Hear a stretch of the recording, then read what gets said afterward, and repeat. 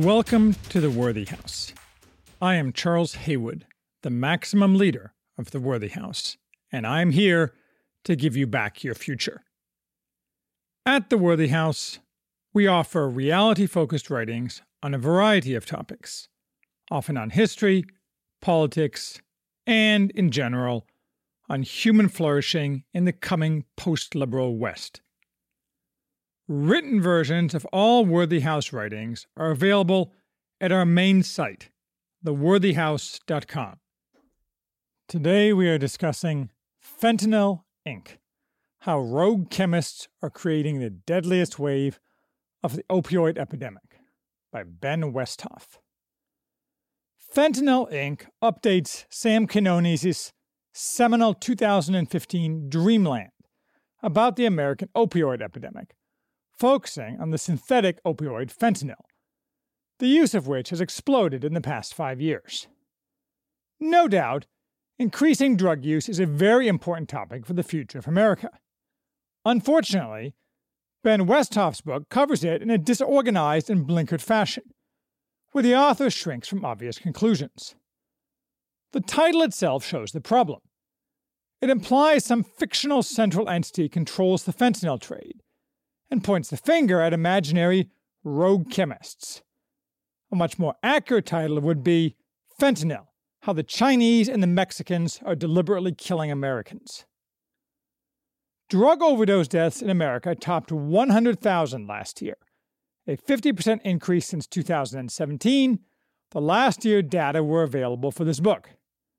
Most, more than 80%, of those were fentanyl.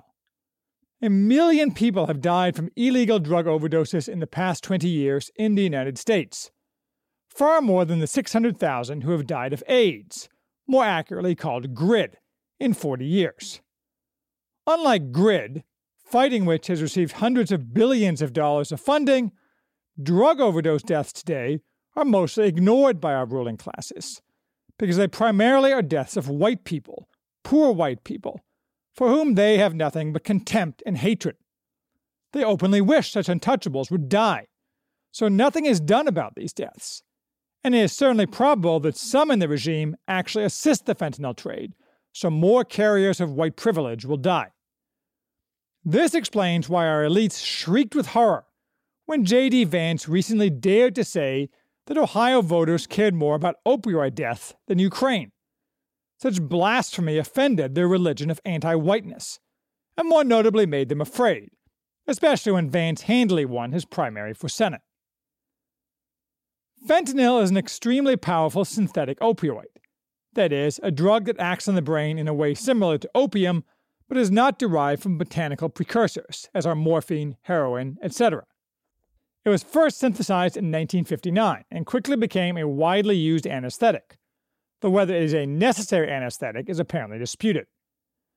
Fentanyl is only one of numerous synthetic opioids, a few of which are used in medicine, but most of which have never been synthesized in legitimate commerce, and whose synthesis was only described in dusty scientific journals, forgotten until recently. The opioid trade, until a few years ago, was therefore dominated by botanical derivatives, not synthetics. As everyone has heard, not because our elites say anything about it, but because most normal people are affected by it in some way, the illegal use of opioids has increased dramatically in the United States over the past 2 decades.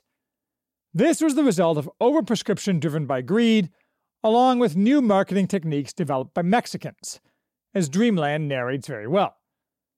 Fentanyl didn't get added to the American drug mix because there wasn't enough supply of other opioids. Rather, the prime driver was that it produces an extremely desirable high, more intense than, say, heroin. You need to remember that addicts are not like you and me. Many chase ever better highs as the only activity that matters to them in life, and are willing to risk totally unpredictable effects, as well as death, to get those highs. Their cost-benefit calculus is not ours. Demand for fentanyl, once end users were widely exposed to it at reasonable prices, was high. From the supply side, fentanyl is cheap to produce, especially when its sources became laboratory synthesis, often using those long-forgotten scientific papers rather than diverting medical fentanyl. it is also a flexible product for a supplier, because not only can it be sold straight, it can be added to a wide range of other drugs to increase the high, producing Frankenstein drugs that, again, addicts seek out. Consequences be damned. Before the late 2010s, fentanyl and analogs, as close chemical relations with similar effects are known, and which I'm lumping together with fentanyl for purposes of today's discussion, occasionally popped up around the world, typically causing several overdose deaths, because a tiny amount of fentanyl will kill you, and most people don't really know what and how much they're taking, but then disappearing as fly-by-night chemists closed up shop after one batch. The first place fentanyl became a major problem, of all places, was Estonia in 2000, apparently due to the Taliban banning opium production. This bit of trivia highlights a key factor differentiating fentanyl use across countries, and all drug use for that matter: local culture. After all, the Taliban's action affected all opium users, but only in Estonia at that time did fentanyl catch on as a substitute. Why exactly? Who knows? The facts of fentanyl are enough for a long article, not a book. So Westhoff pads out the book with a large amount of information about tangentially related drugs. Some of the narrative is interesting enough. Some is not, and it is all disorganized. The book needs an editor. Westhoff repeats the same information often and makes more than one bizarre statement, such as that a scientist in the 1940s was undoubtedly a genius because he could quote Homer in ancient Greek. The author is apparently unaware that so could most educated men of the time. Ignoring those problems, which are distracting but not fatal, we take a winding road through MDMA, ecstasy, the first global synthetic recreational drug, the brief legalization of psychedelics in New Zealand, synthetic cannabinoids, e.g. bath salts, the rise and fall of LSD, various tear-jerking personal stories of people tied in some way to opioids, from users to dealers to cops, distribution through the internet, with much overwrought talk of the dark web and all-purpose boogeyman, and other related topics. It takes us 150 pages to get to anything substantive about fentanyl, and then it's all about China, which is as it should be. China has a huge chemical industry, about 40% of world chemical production. This is not happenstance, but a part of Chinese industrial policy. The Chinese government directly subsidizes many chemical companies, of which China has hundreds of thousands, especially those tied to pharmaceuticals, correctly seeing them as a key component of global industrial dominance. As was briefly noted in America at the beginning of the Wuhan plague, but then was quickly deliberately forgotten, most of the low-profit drugs we use are made in China, along with most precursor chemicals for the high-profit drugs on which American firms focus. The explicit goal of the Chinese is to shoulder out Americans in high-profit drugs too. The sooner the better. We, on the other hand, have a shrinking chemical industry that avoids R&D and emphasizes extracting rents, like most American industry. We certainly have no industrial policy that will help us in the near future when we are totally at the mercy of the Chinese for our critical drugs. A small part of this vast Chinese chemical industry makes synthetic drugs, including fentanyl, illegal in China, and fentanyl analogs, often not illegal in China. Another part makes chemicals used to synthesize fentanyl. Both drugs and chemicals are shipped abroad, usually completely openly, primarily to Mexico, where drug cartels complete the manufacturing, if necessary, with little fear of government interference, given Mexico is close to a failed state, and then ship massive quantities of drugs to America, using a network of immigrants, legal and illegal, where more Mexicans distribute them.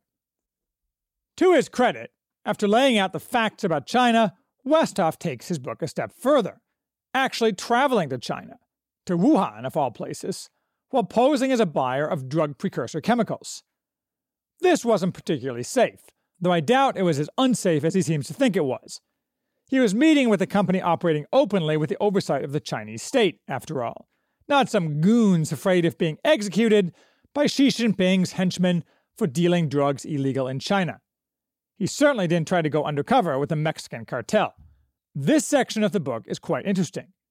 Chipper young women, working 60 hours a week, market drugs and precursor chemicals all around the world, using all the latest communications tools, but careful to stay on the right side of Chinese law. Thus, they don't sell fentanyl itself, just analogs and chemicals. Most of their sales, as they are happy to admit, go to Mexico, but they also ship smaller amounts directly to Americans, usually finished drugs in falsified packaging. Opioids are only part of it. Many other types of synthetic drugs, especially psychedelics, are also on offer. No surprise, the Chinese who run these operations are quite open that they know a great many Americans are dying as a result.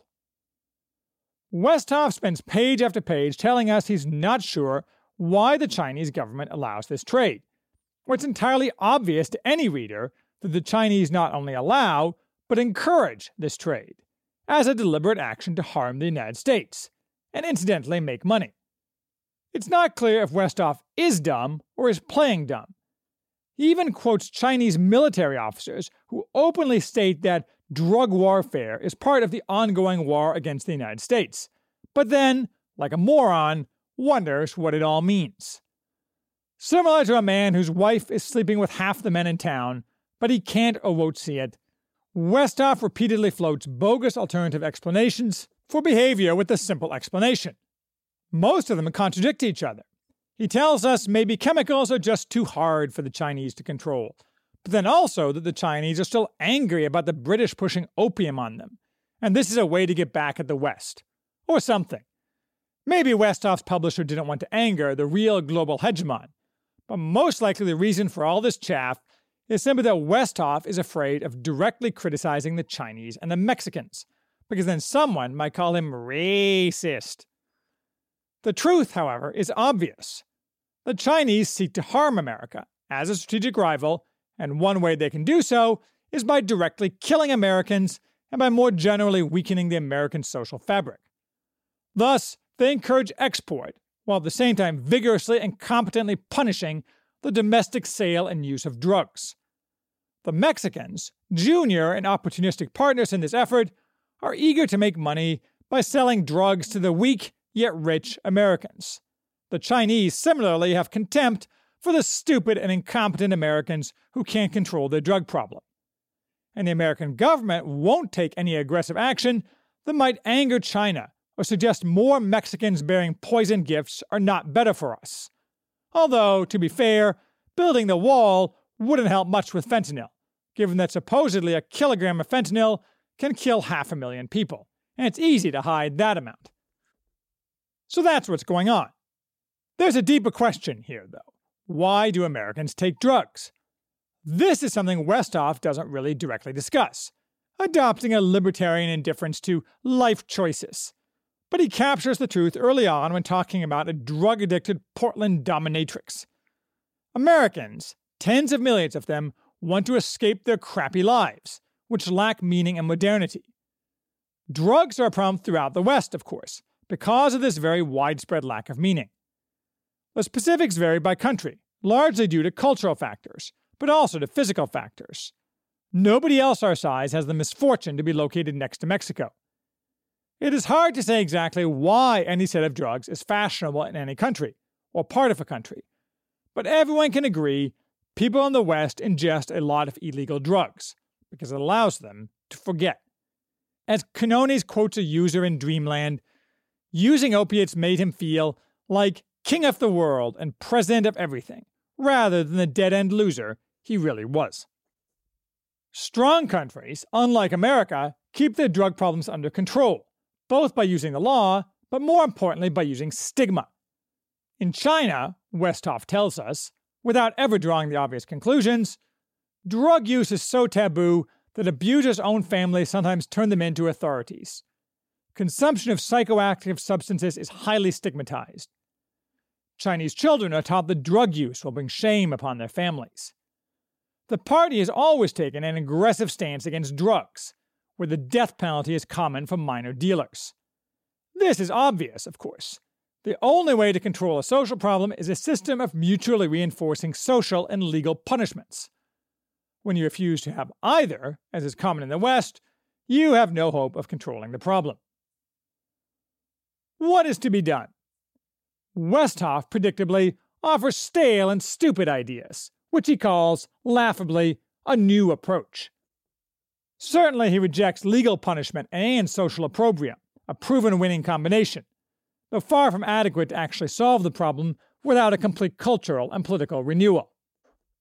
No, he wants nice, clean centers where addicts can feed their habits, preferably receiving free drugs, like in Switzerland, along with other programs to enable and encourage more drug use, such as offering free testing at music festivals to reassure you that you're actually buying the drugs you think you're buying. He endorses emphasizing the positives of taking drugs, so as not to overemphasize the negative effects of drugs. The propaganda term for this facilitating approach is harm reduction, a term chosen to imply that anyone who disagrees wants harm, a typical modern dishonest rhetorical trick. In short, we need to educate our way out of the problem. Don't you dare suggest that being an addict is a moral failing. Don't you know that telling people to just say no never works? Don't you know being a prohibitionist is evil and stupid because preventing the use of drugs is impossible? And certainly, don't do anything to the Chinese and the Mexicans, who are just natural forces like the wind or the water, not susceptible to any pushback from America. Now, Westhoff is not wrong that the war on drugs has been mostly a miserable failure, with costs much higher than benefits, including the expansion and militarization of the justice system, now being turned, but not for long, against the right. And to be sure, you can probably reduce overdose deaths, sometimes, by some of the methods he suggests. But let's ignore Westhoff and think about how we could go about actually effectively reducing fentanyl usage in America.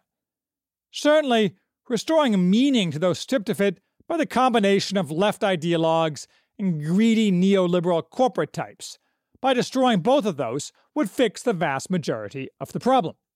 But assuming we're not doing that today, and recognizing that some percentage of people is always attracted to drugs, what policies should we pursue?